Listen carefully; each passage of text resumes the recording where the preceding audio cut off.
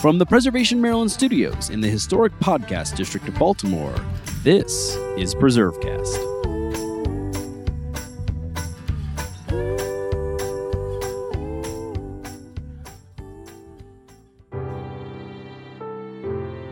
The story of where we live is uniquely personal. Many historic homes have been preserved and open to the public, places which tell a story about the way we once lived. However, American public housing, places built and maintained by governments, has been long overlooked, forgotten, or worse yet, maligned. Today's guest, Dr. Lisa Yoon Lee, is working to solve that gap in memory and understanding as the executive director of the National Public Housing Museum, the only cultural institution devoted to telling the story of public housing in the United States. Find the best spot to sit and relax in the place you call home as we talk about the history of housing on this week's PreserveCast. Hey, it's Nick here, and before we get started, I want to remind you briefly that your support makes this podcast possible. To keep hearing important stories like these, I hope you'll consider making a small contribution. This podcast is powered by Preservation Maryland, a nonprofit organization that believes we all succeed when we all know more, and your help will keep us on air. Thanks, and now let's get preserving. Dr. Lisa Yoon Lee is a cultural activist and the executive director of the National Public Housing Museum. She served as the director of the University of Illinois School of Art and Art History, where she's an associate professor of history and gender and women's studies. As the previous director of the Jane Addams Hull House Museum, she oversaw a renovation of the house, installed a new permanent exhibition, and reinvigorated public programming at one of our nation's most important historic sites. Lisa is also the co-founder of the Public Square at the Illinois Humanities Council, an organization dedicated to creating spaces for dialogue and dissent, and for reinvigorating civil society. She writes broadly about arts, culture, diversity, and aesthetics and politics, and has published multiple books and studies. She serves on the board of the American Alliance of Museums, Imagining America, Artists and Scholars in Public Life, 3 Arts, and the Rebuild Foundation. This is Nick Redding. You're listening to PreserveCast, and today we're joined in studio by Dr. Lisa Yoon Lee, who is a cultural activist and the executive director of the National Public Housing Museum. So excited to talk about the work that you're doing, which is so timely and so poignant right now. But before we get started, you had a really amazing career to this point. What was your path to this sort of work? And I'm curious, what sparked your interest in history, preservation, museum studies? How'd you get to where you are today? Thanks, Nick. I always like to say that I have been very intellectually promiscuous. And what I mean by that is just that I've fallen passionately in love with various disciplines on my sort of route to become a cultural activist and a museum professional and a preservationist. And so, I sort of studied religion as an undergraduate at Bryn Mawr. It's where I then became, a feminist. And then I went on to get a PhD in German critical thought at Duke University. And then I started a nonprofit. But it was really then at the Jane Addams Hull House Museum, which was my first kind of gig at a historic house and a historic site, that I really started to put everything together. The sort of critical feminist work, sort of understanding like what it meant to sort of channel every single inch of, your mind and body and soul into the work of social justice and social transformation, but there isn't really a day that goes by that I don't refer and think back to my my Theodor Adorno work. He was a Jewish intellectual thinker that came to the United States during the Second World War, sort of forced into exile.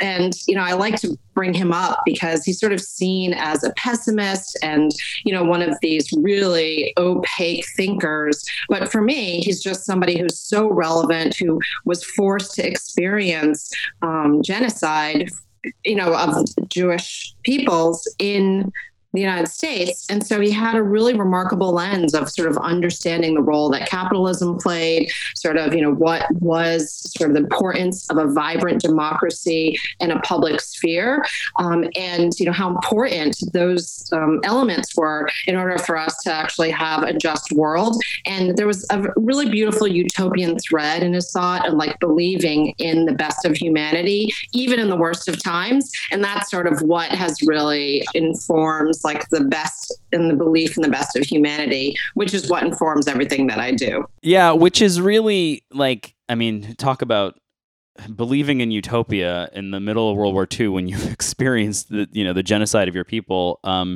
I guess it sort of is a reminder that even in dark times that we're living through, that it is good to hold on to that hope.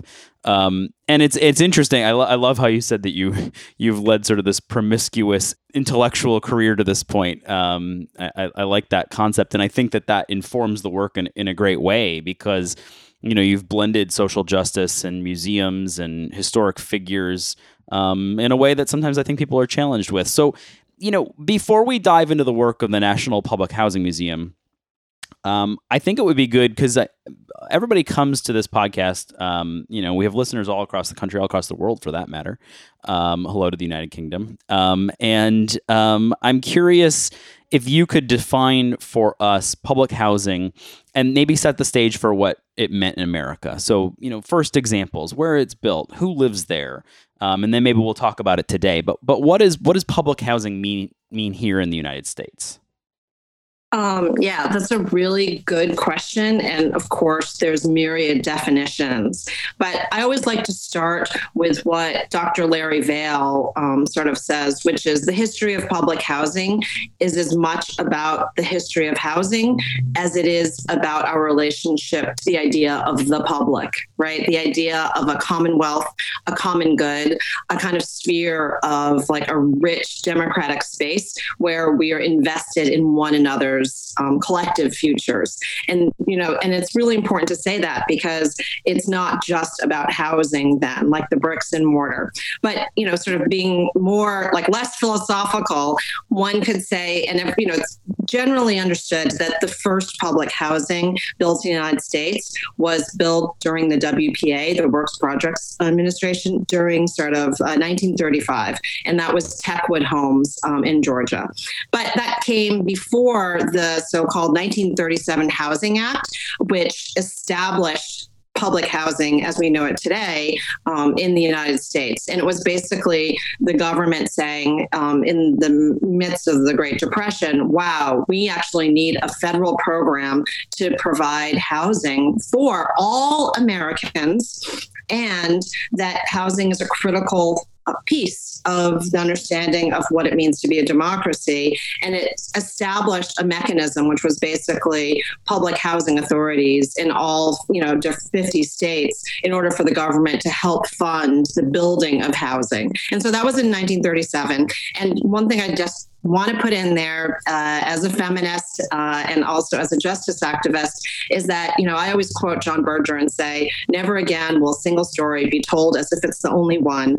And the 1937 Housing Act was actually primarily drafted by Catherine Barrow Worcester, who's somebody who's sort of fallen out of the history books, but just a really critical figure in housing history in the United States. She was a Vassar graduate who then went to Europe and fell in love with social housing and, Le Corbusier and, all this sort of understanding of like, wow, housing should be a human right, and that it's not something that the private marketplace can actually ever address adequately. And when she came back to the United States after her time in Europe, she met with a group of amazing intellectuals and poets, but she ended up drafting the 1937 Housing Act. She was the head of research for the first U.S. government division of public housing. And then she ended up being the advisor to like 3 or 4 presidents on housing. She was called a houser, which is what people who really believed that housing should be a human right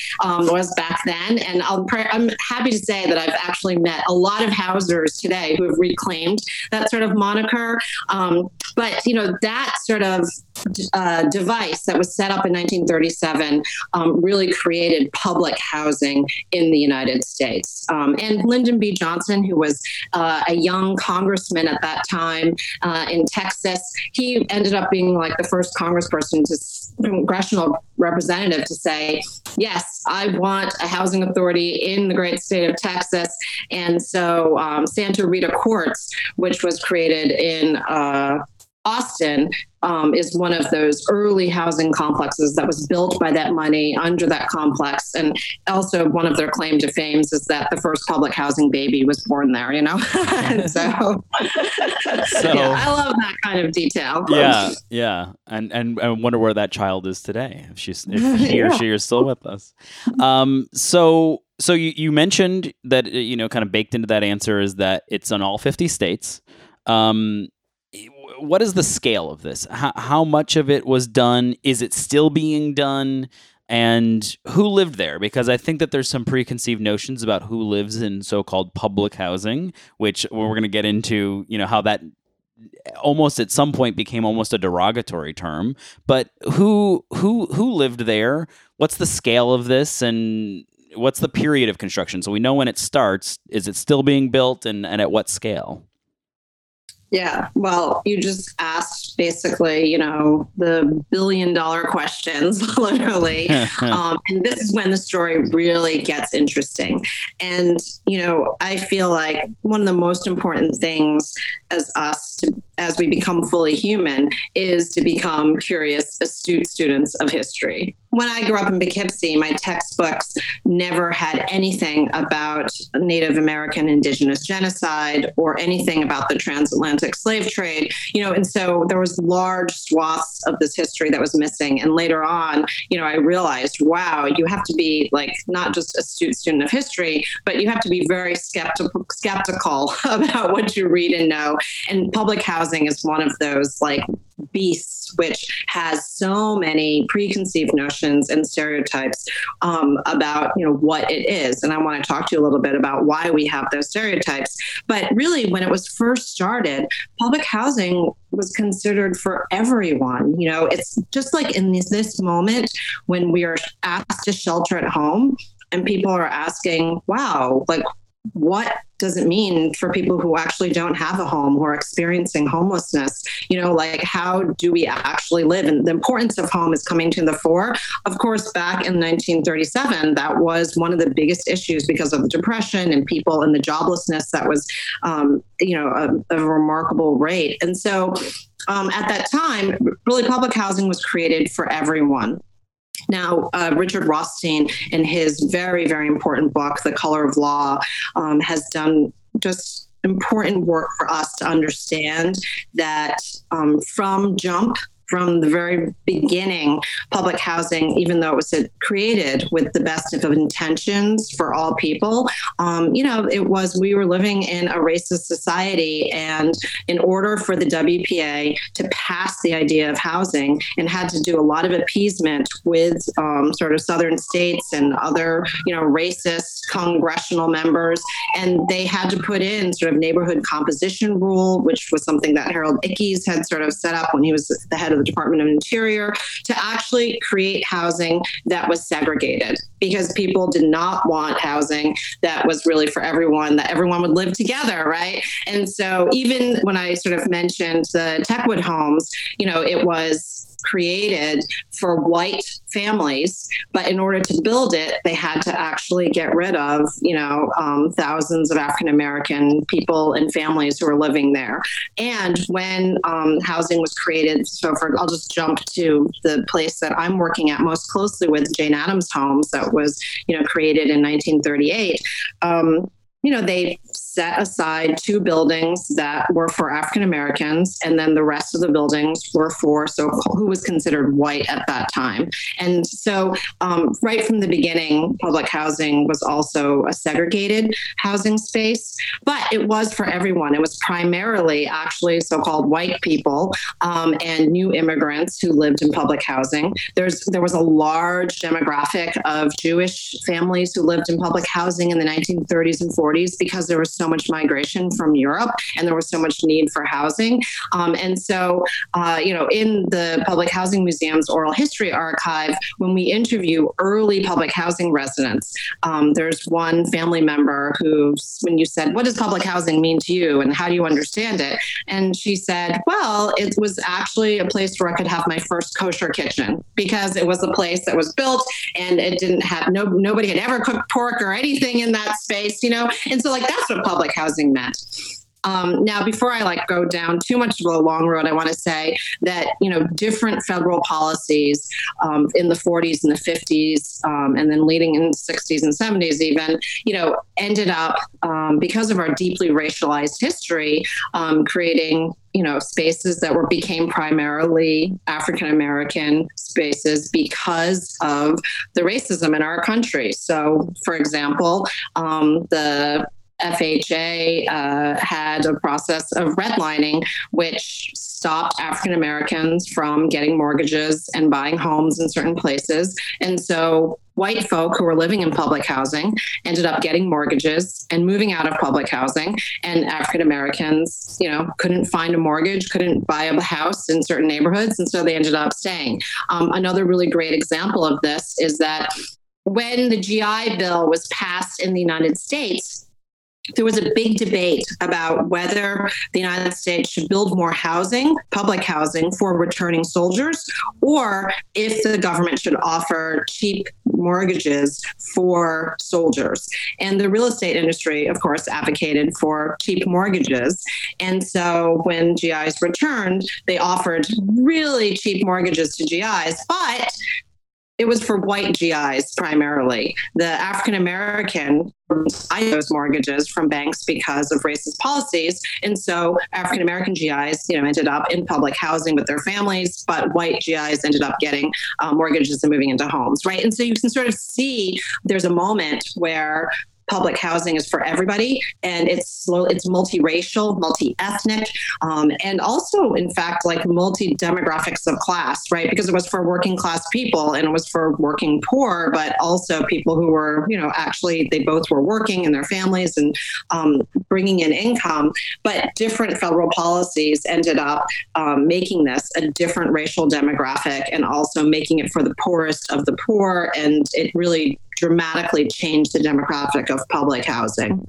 Right. I mean, even to this day, we obviously, concentrations of poverty are not a good thing, right? Where you have one just group of people, all of, extreme concentration of poverty, we know creates a lot of problems. And I think that perhaps that's kind of baked into what a lot of people perceive public housing, but obviously, as you kind of laid out, it didn't happen by accident. No. I think that's where maybe some of the understanding is confused or is otherwise lost. But we honor, we commemorate, we preserve all different types of housing. But we've struggled with preserving public housing. I'm from Buffalo, New York, and I know the folks up there at Preservation Buffalo Niagara are trying to save some really important public housing that is even architecturally and artistically significant. But it's an uphill battle. So why has it been so difficult to preserve this stuff? And when did opinions really begin to shift? Is it when it becomes so concentrated and when white communities start moving out and getting those mortgages? Is that when the opinions shift, or what happened there? Yeah. I mean, one quick thing I'd like to say is it depends also on whose opinion you're asking for, right? Because in many ways, I'll just say, even on my own board of the National Public Housing Museum, there might be one person who is white, has never lived in public housing, and would say very innocently even, well, somebody might be ashamed that they grew up in public housing, so why would they say it? And every single public housing resident alum would say, what? No one is ashamed of the fact that they grew up in public housing. And we sort of see even people, who so-called made it in the United States, like Howard Schultz and other people, right? The CEO of Starbucks, is very proud of the fact that they lived in public housing. And so there's a kind of public housing pride, because the people who live in public housing actually have a very different experience. They sort of are not thinking about this, necessarily the sort of mainstream media's representation, but for them, it's about the vibrant communities that they've created, their family members, the resilience, the sort of innovative businesses, the sort of cookouts, the backyard barbecues, the sort of sports, and, so there's a very different experience. I would say that, there's like many different moments that one could point to, but like history, it's not just one particular moment, right? But oftentimes in public housing history, you think about the sort of Ronald Reagan era, and all of a sudden when he coins this term welfare queen, right, at a press conference, which creates this idea of a Black woman who's living large, off of, society, and it becomes sort of the demonization of this idea of welfare, which I always say, as a good progressive and somebody who's a student of the Jane Addams era, sort of the idea of welfare, which was the public good, public health, this idea that we're all doing well, which was born out of the progressive era. In just 2 short generations, when all of a sudden Reagan comes in and starts to demonize it, it's like welfare should be a good thing and something that we all strive for, right? But, welfare gets demonized, and this idea that people should not be living off of the public welfare is part of the problem of how people understand public housing. There's also, sort of the war on drugs, and also the sort of policing of African American men and women that happened in the 80s, also the 90s, which then, up to now, obviously, which then really informs the idea of us sort of having us living in this carceral state, and then public housing becoming one of those spaces that is the most heavily surveilled, but also the least safe kind of places in America.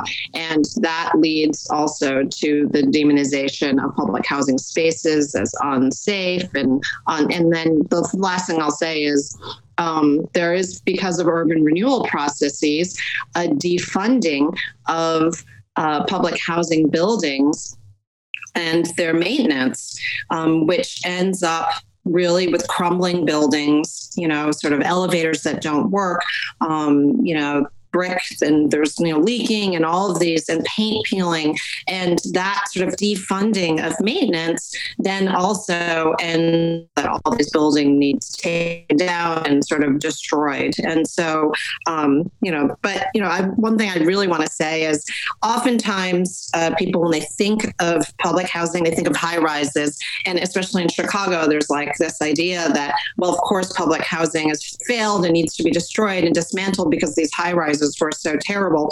But, not all public housing is high rises.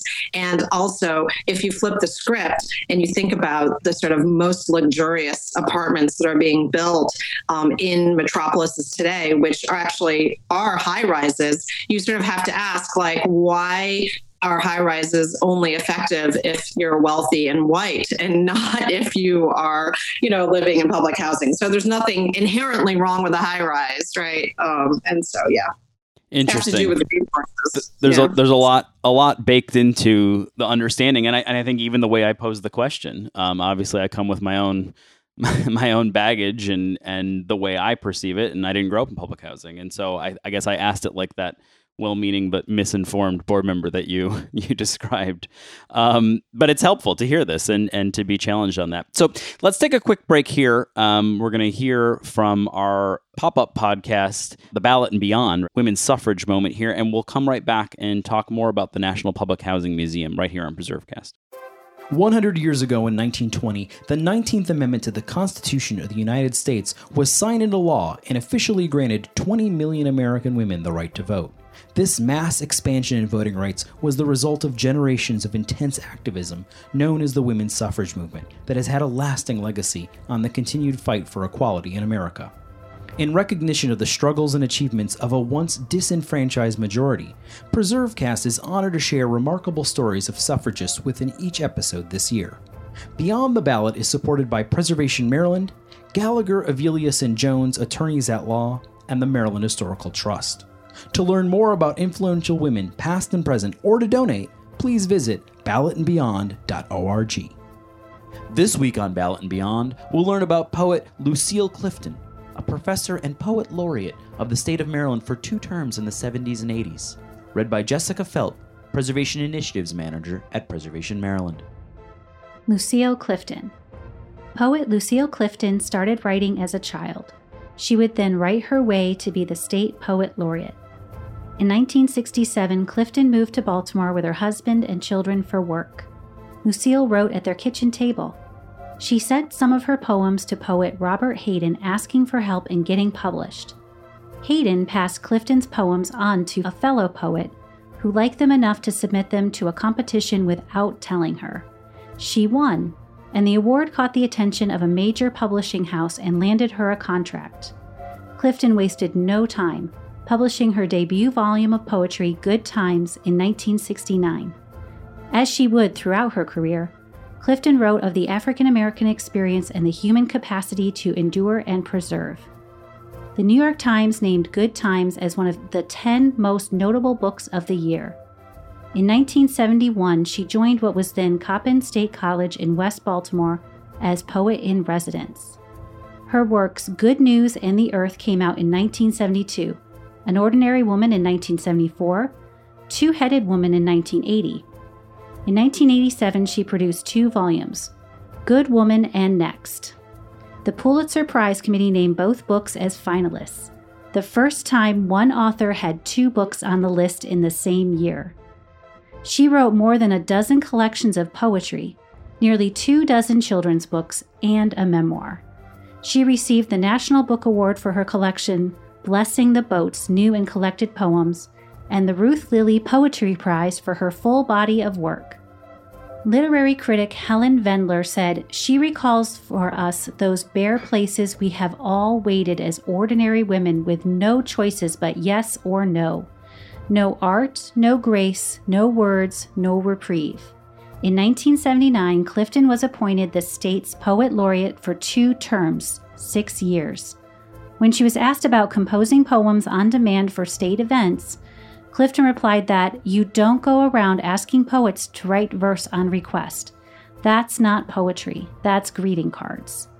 Clifton would become a longtime distinguished professor of humanities at St. Mary's College in Southern Maryland.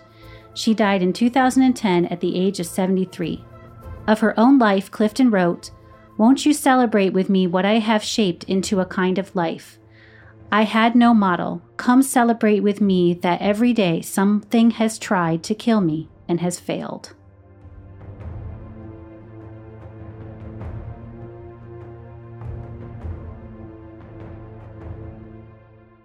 This is Nick Redding. You're listening to PreserveCast. Today we're joined by Dr. Lisa Yun Lee, and we are talking all about public housing. We've been talking about the history of it and sort of the context of it, where it was built, why it was built, some of the preconceived notions, the stereotypes, the misunderstandings about it, why it's been so difficult to preserve it, to maintain it, to build more of it. And I guess this is a good place to maybe shift over to your work at the National Public Housing Museum, which is helping to really change this narrative, preserve the stories of these places. Let's talk about the museum. What's the origin story? And I guess maybe a bigger picture question, what's the goal? Yeah, it's just such a gift to be working at this historic site right now. And the really important thing to say about both the origin and also sort of the mission, vision, and values is that we're dedicated to preserving this historic space, which is the 1938 public housing complex, the Jane Addams Homes on the near west side of Chicago. But the mission, vision, and values is not just to preserve and not just to interpret public housing, but also to propel housing as a human right and to propel the right of all people to a place called home. And that is really important. We are a site of conscience, which is a network of historic sites across the globe that really believes that in order to preserve history or preserve buildings, you have to make it relevant to contemporary social justice issues, and that you cannot solve and address any contemporary social issue without actually looking back and asking, what have we not yet learned from history, and what do we need to learn for our collective future? future. So that's really important. And the origin story of the Public Housing Museum is that in the wake of the Plan for Transformation, which was part of the Hope 6 project in Chicago to basically remake and reimagine public housing because of the concentrated poverty and the segregation that existed, because of the crumbling and unsafe buildings, to actually sort of rethink housing, public housing, and remake it and transform it for the next generation. A group of public housing residents came together and said, wow, we actually need to preserve one of the last remaining buildings and create a museum where we can actually control the narrative about what it meant to live in public housing, and also to make sure that it's not just the mainstream sort of narrative about public housing that's preserved, but that we can ask all of these critical questions. And I just want to say that, the Plan for Transformation, which is, an urban renewal project to remake the city of Chicago, is happening, all across this country. And one of the first things that happened in these urban renewal projects was the dismantling of these high rises and public housing spaces, which represented the single greatest net loss of housing in the United States history. So in the effort to remake housing and to reimagine and affordable housing in this country, these urban renewal strategies actually dismantled public housing, and it represented the single greatest net loss of housing in the United States history. So that is a contradiction that we are still going to have to grapple with, long into our futures. But it was at that moment, of the Plan for Transformation, when people were seeing the landscape, visually reformed and, their homes being destroyed, that a group of residents came together with preservationists, with scholars, with advocates to say, hey, we actually need a public housing museum. Now, at that time, which was in, I think, the early, basically now it's been around 10 years. So like 2008, 2009, when they started talking about this, they had gone to the head of the Driehaus Foundation, who was Sunny Fisher at that time, and she's a preservationist and also a philanthropist and a feminist and a rabble rouser in general, and said, hey, we would like to actually create maybe a public housing museum. And Sunny Fisher, who said, wow, this is a great idea. And it turns out that Sunny, who's now also our board chair, grew up in public housing in the Eastchester projects. And and she was also happened to be great friends with Ruth Abram, who is the founder of the Tenement Museum and also the founder of the Sites of Conscience. And so a group of residents went with preservationists and activists to go see the Tenement Museum in the Lower East Side of New York. They were like, wow, this is a really fascinating idea. And that's when the kernel sort of started. And I have to say that as a museum professional, it is like the dreamiest of dreams that the founding of an institution includes the stakeholders that are as broad and diverse as the Public Housing Museum, so that, in this work of this 21st century museums, which is to decolonize museums, make them more diverse, accessible, and reflective of the communities, like the Public Housing Museum's kernel and beginnings were actually that. Yeah, it sort of flips the script in a really good way, and it's interesting to hear the connection to the Tenement Museum, which in and of itself is a really unique and important place, and love to see that it kind of. It's so interesting that historically it precedes, the history of public housing, and then it also precedes and gives birth to the Public Housing Museum. Not completely gives birth, but at least informs it, and that's really interesting.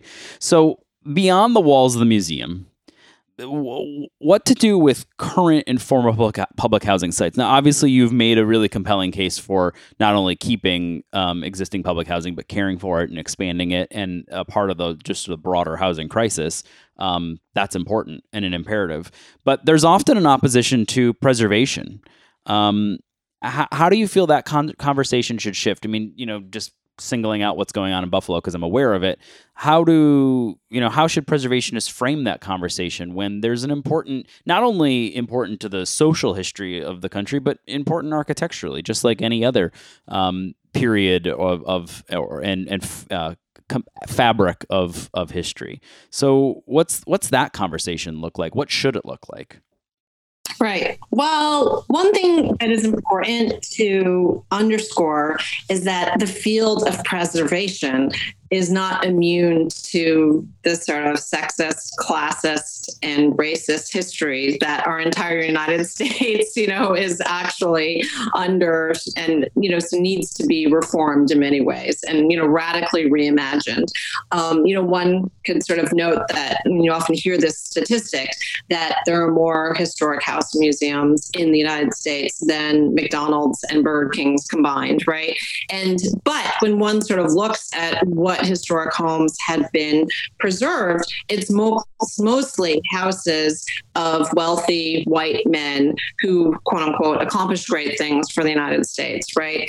And the Public Housing Museum, I see it as a house museum. It just happens to be the sort of house of, tens of thousands in our particular space, and ultimately public housing across the United States, millions of so-called everyday people who actually also lived extraordinary lives. And so one of the things that we need to ask ourselves as preservationists is, what do we consider important enough to preserve? Whose stories are valued? And in order for us to have a much more inclusive and diverse foundation for our nation's stories, in order for us to create more justice, we're going to need to change the kinds of spaces that we preserve. We're going to actually need to have a much more vibrant and inclusive conversation about what are the places that we preserve, whose stories actually matter. And I'm not the first person to obviously bring this up. If one reads the brilliant work of Dolores Hayden in The Power of Place, she argues that we need to be not just thinking about bricks and mortar in preservation, but also include a commitment to urban stories and also cultural history. And so, important history in there, then maybe that place is valuable to be preserved. And one needs to interrogate what we define as important, which, up to now has been a seriously myopic definition of mostly white male history that is decided by the people in power that this is actually important. And so the struggle to preserve public housing sites is along with a sort of people's struggle to really demand that, who are the people that matter in our society, and our stories are actually important and need to be preserved as well. Yeah, obviously, I think you're making a really compelling case, and I think others have, as you mentioned, that this needs to happen. And unfortunately, there are bright spots out there where there is a big shift underway, but there's obviously a lot more that can be done. And when it comes to public housing sites, a lot more that can be done. Now, I'm curious. So obviously, your work preserves a public housing site. I'm curious if you could explain to people how that actually works. When you said there's, potential for, you're telling the stories of thousands of units. How much ground do you actually cover? How have you preserved the sites themselves? And sort of a bigger question is, are there more places like this around the country? Obviously, you're the National Museum, but are there other places that have preserved public housing? Yeah. Well, one thing that I would say is that, one of the reasons that I love preservation so much is that, every inch of a building has an extraordinary story that could be conveyed if we look at it and ask the right questions, right? So, I think up to now, a lot of buildings that have been preserved have been defined as if was a valuable architect, or if it has architectural significance, or if the people who lived there had made great contributions to our society. And one might look at, for example, the wood that goes into a building or the brick that was laid in the foundation and ask the question, who actually laid that brick, right? And if for the my particular building of the Jane Addams homes that was built during the WPA, and you look back at the video footage, look back at the records of who was paid, you see like extraordinary stories of Italian stonecutters who participated in the making of the building, sort of the different Irish and Polish bricklayers. And, each of those stories is a story that's important to tell. And each of those intimate local stories opens up into a larger national story about, for example, the history of immigration, or even for that matter, like where did this wood come from and what is it shipped from, and so it's really important for me to really sort of look at the building with as much intensity and passion as, I possibly can, and to sort of bring in all of those stories. The museum is structured to be a national museum, as you mentioned. And so there's going to be 3 restored apartments that is based on the oral histories of families who lived there. And like I said, those intimate stories open up to larger national narratives that are much more inclusive. So for example, like I said, the first apartment tells a Jewish history of both the Inez and Turvitz Metter family, but also, it tells the history of Maxwell Street in Chicago, and also opens up to a larger narrative about Jewish life in the United States, as well as the birth of public housing. The second apartment tells the story of the Rizzi family, an Italian family, the Podlowskis, Polish family, and also we're looking into a Puerto Rican family who lived at the Jane Addams homes at that time. But it also tell the history of redlining that was taking place in that moment, and what did it mean to actually be poor in America at that time, and who was, sort of able to leave public housing, who actually ended up staying in public housing. And the third restored apartment is that of Reverend Marshall Hatch's family, an African-American family, which, is just in itself like just such a fascinating story, because he is also one of the, preeminent social justice, organizers in Chicago today, but also it tells the history of Martin Luther King coming to Chicago during the Chicago Freedom movement. And, I love to tell the story because the family's mother was so committed to education and wouldn't let them have a television. But then when Martin Luther King came to Chicago, they were allowed to get a TV, and they were only allowed to watch television when Martin Luther King was on television. And so in that family apartment, for example, we'll have, the Hatch family television, but it'll be also playing all the incredible stories of King in Chicago, working for housing and working against segregation.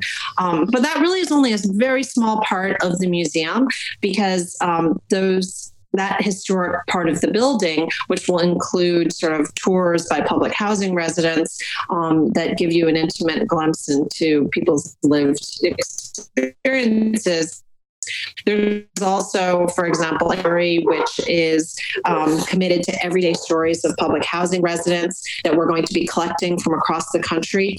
And the labels themselves will be written by public housing residents. And we had a pilot of this project with an exhibit called History Lessons that was just so beautiful. And, people giving us a Pyrex dish or an old garden hose. And you realize that those material objects just tell the most poetic histories and stories about public housing that would challenge, Richard Rothstein or Matthew Desmond or Mary Patillo, like great scholars, but who, these objects actually do that work of explaining the history of public housing and how it came to be, and, what are some of the problems. And we often say that we're telling the good, the bad, and the ugly of public housing in the museum. So it's not just a nostalgic, reminiscing. And another one of our board members, Francine Washington, says, we have to be committed to telling the story of our in-laws, but also the story of our outlaws. And one thing else, if I can say, I know, I love her. And then the other thing I want to say is like the museum is committed. My own background is much more also in sort of contemporary art. And so there's like a beautiful engagement with art, which I think unleashes our radical imaginations. And so our entranceway is going to be designed by Amanda Williams and Oleg Jayafus, who are great art activists and architects who, they were just identified as the two artists who designed the Shirley Chisholm Monument in New York. We're going to be working with Manual Cinema, a really great spectral puppetry group who's doing a piece in a historic staircase.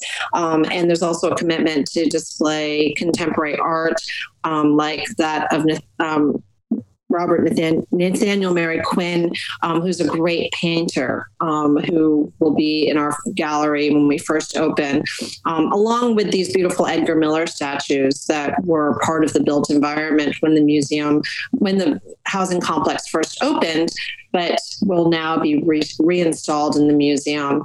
And I mean, there's just so much more that I really like. It's hard to explain, but how we're envisioning the museum is really as a 21st century cultural institution that is going to be an anchor in the community and really challenge our notions of not just what historic preservation looks like, but also, what a museum can and should be in a community, and community broadly defined, because as you mentioned, public housing residents have been dispersed or living sort of in a diaspora also across the United States now. So if people want to learn more about the National Public Housing Museum, because as you mentioned, there's a lot more to dig into, where can they find you? That would be a great place to give us a plug here. Right. So first of all, you should check out our website, which is mphm.org. We have a vibrant public programming series, which is national also because it's built upon our oral history archive.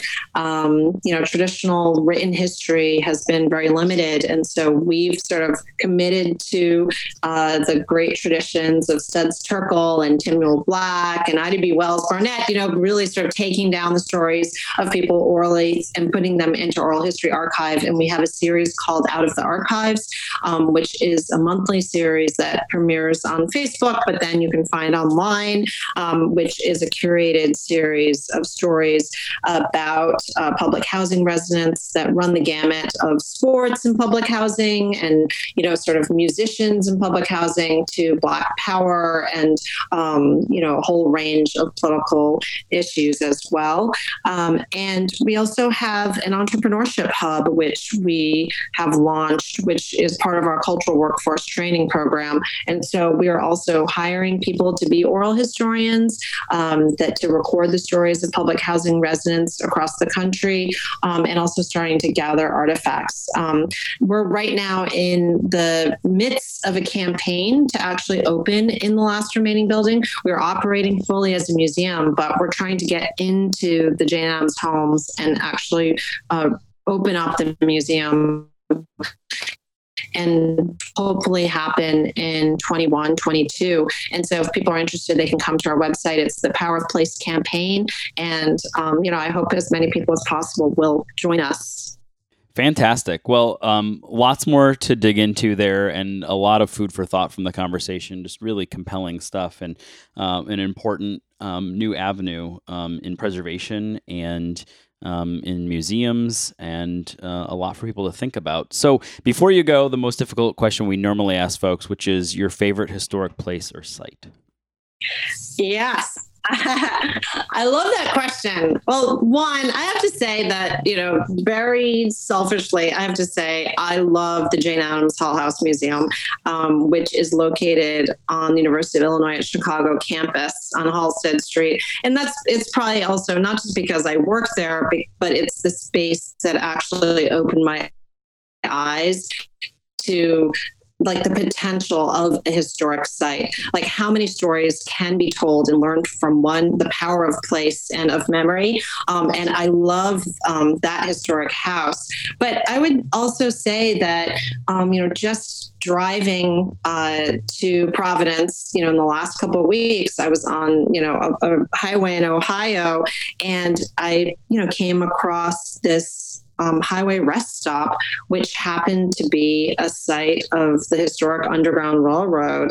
And just pausing and reading the historic label, I learned so much about, the history of slavery in the United States and, what it meant for people living in the North that were part of the Underground Railroad. And, I feel like for me, it's these happenstance spaces that I come across that where you learn a story that you've never even thought about, which is the thing that's so special. One last thing, I grew up in Poughkeepsie, and we're surrounded by historic houses there. And so recently I went to the Eleanor Roosevelt House also there, and it was just so wonderful to sort of see her house preserved and, being held as important as FDR and other presidents. And so I sort of like the quirky historic sites that tell the stories of women or people of color, people who we don't usually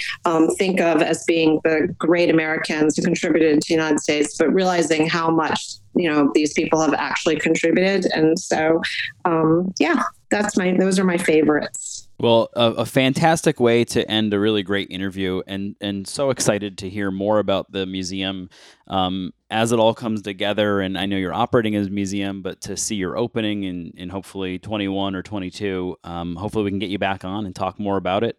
And thank you so much for joining us today.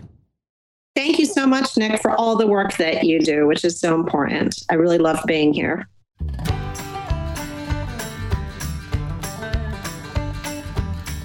Thanks for listening to PreserveCast. To dig deeper into this episode's show, notes, and all previous episodes, visit preservecast.org. You can also find us online at Facebook and Twitter at PreserveCast. This program was supported by the Historic Preservation Education Foundation. PreserveCast is produced by Preservation Maryland in Baltimore City. Thanks again for your support, and remember to keep preserving.